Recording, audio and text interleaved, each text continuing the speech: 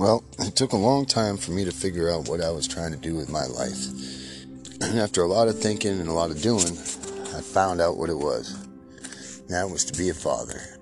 You see, out of nowhere, my fiance Mary and I, which were planning on retirement, going out, living on the land, and seeing where the hell life would take us, we were going to get an RV and go ahead and cruise the world. We both had lucrative jobs, we had money, and we had things that we knew that we needed to move on in life and do what we wanted to do. My oldest daughter, Bree, had just turned 21, and she was ready to be on her own, without dad and mom being around. So we decided that we would try to take that road. So we went out, we were looking at RVs, we were looking at places to travel to, what we could do, how we could work to maintain, sustain life. And at that time I was building houses, and we suddenly got blessed with this little baby girl named Nina Ann.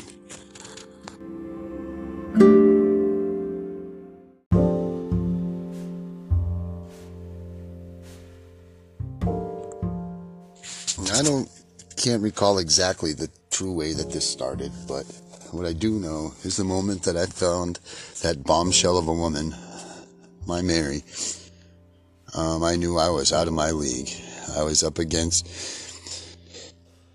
the NFL when I was in high school football. Let me tell you, this girl was a bombshell, is a bombshell. I mean, there's nothing that you wouldn't love in a woman that she didn't have. She was beautiful, she was witty, she was charming, she could hold her own and be a woman all in one. I mean, she is just absolutely a perfect 10. And somehow she came to me, and to my surprise, after 10 years, we still are together. It may only be by a thread right now, but we still are together. Our relationship has had those up and downs and left and rights, but we've never had the downs so much that we've said we're going to call it quits. We don't believe in that.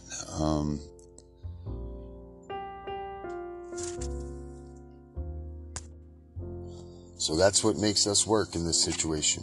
It's pretty good, because right now we need it. We are the Ozzie and Harriet and the Bonnie and Clyde all in one, and it is amazing that I've been able to find someone to carry on our life the way that we are, and to share some of the moments that I would have thought would have been life-altering, if not life-devastating to me, as our father's deaths, identity theft, money loss, savings gone, you name it. Our list is just, most people wouldn't even be able to stand or survive one of these incidents, let alone all of them together. And that's what's happened to us, and yet we still are here, and it's pretty damn amazing, and I'm thankful for that.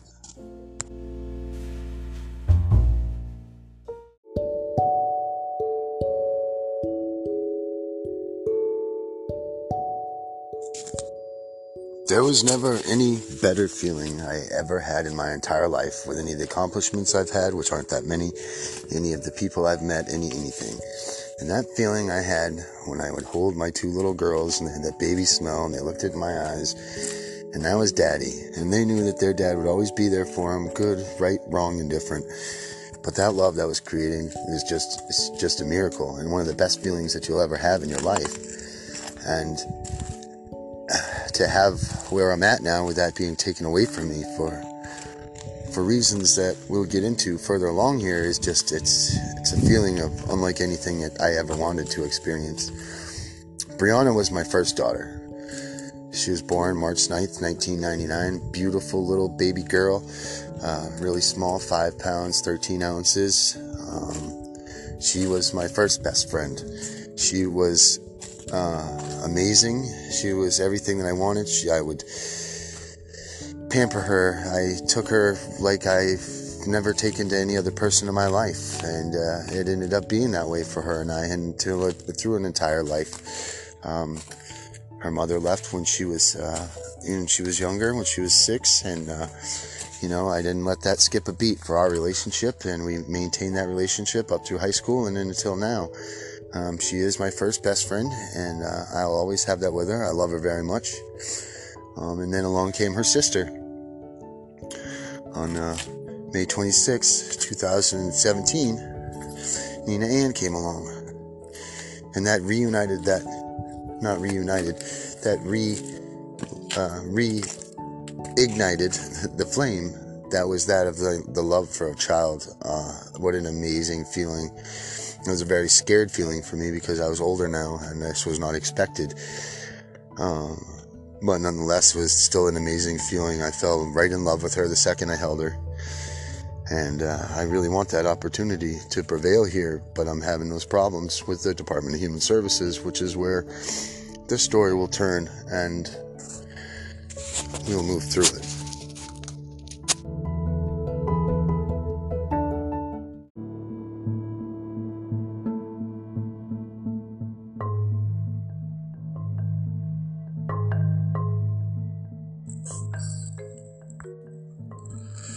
It was April 22nd, a day just like any other, a day full of uncertainty, and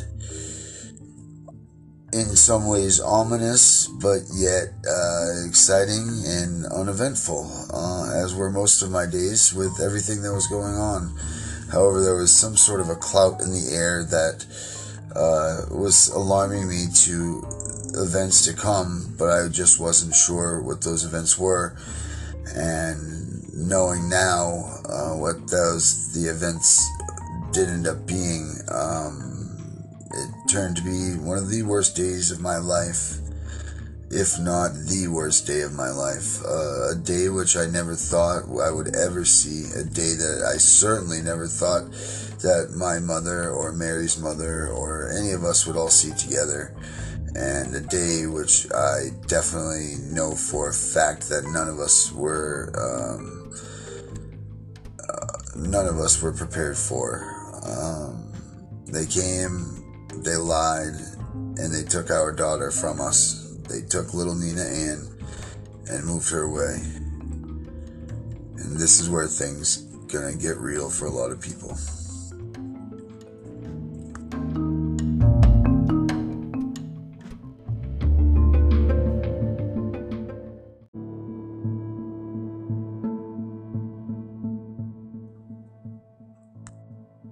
Sitting there after your kid's just been torn from you and looking around and everybody is just in such distraught and just been on this emotional roller coaster. You're beaten down and you feel like you've just been robbed of your soul. I can only compare it to that as 1 minute the little girl that trusted you and loved you and you were her security blanket was essentially just given up by the hand of the law, forcing its way into your life and taking them from you. It's a terrible, terrible feeling. I didn't know what to do. I wanted to cry. I wanted to throw up. I wanted to murder everyone. I just didn't know what to do. I felt like, and I still do feel like, such a letdown as a father, a husband. I don't even know how to redeem myself, or if I ever will.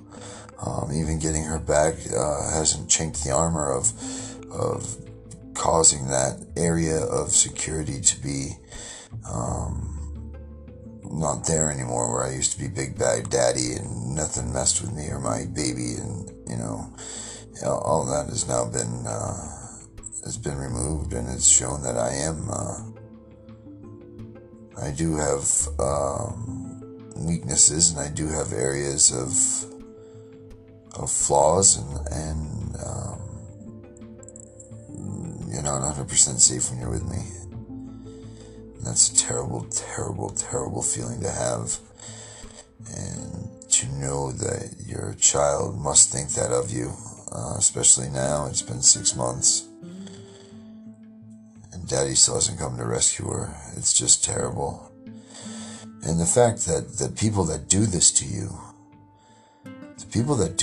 don't know you. They don't know who you are, what you've been through, what kind of lifestyle you have, what the incident was, they know nothing about you. They know a collective amount of information.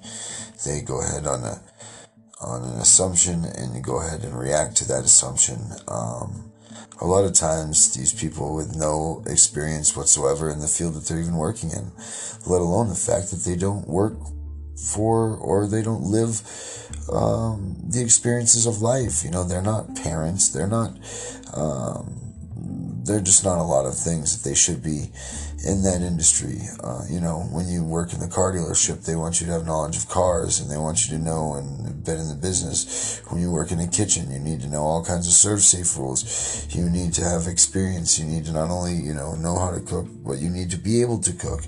There's all kinds of things and jobs in life that require you experience necessary.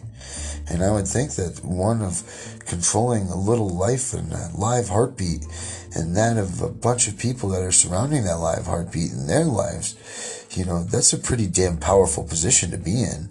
And I would think that there should be a lot more guidelines and rules and regulations to go with such a position of power.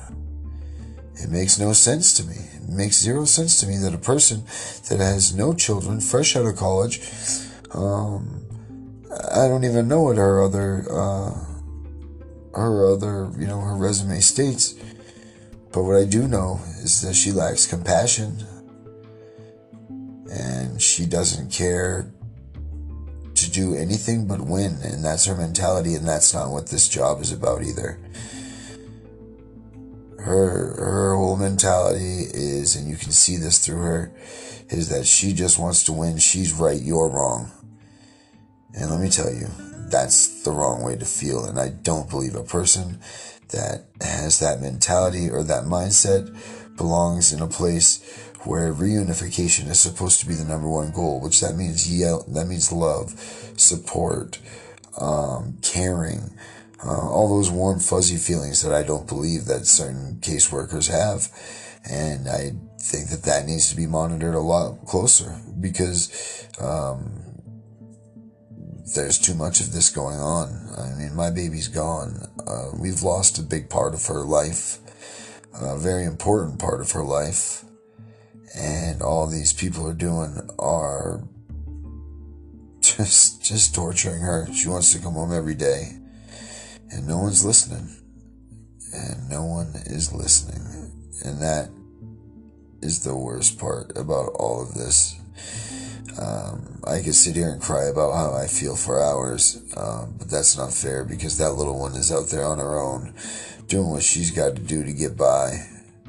And I just hope, by the graces of God, that she isn't slowly forgetting that we were once the parents that could actually touch her and hold her and make her feel that safety net and the happy net and all of the different nets and things that children feel. I just hope that she can remember that we were the ones that did that for her, because she is just such an awesome little girl.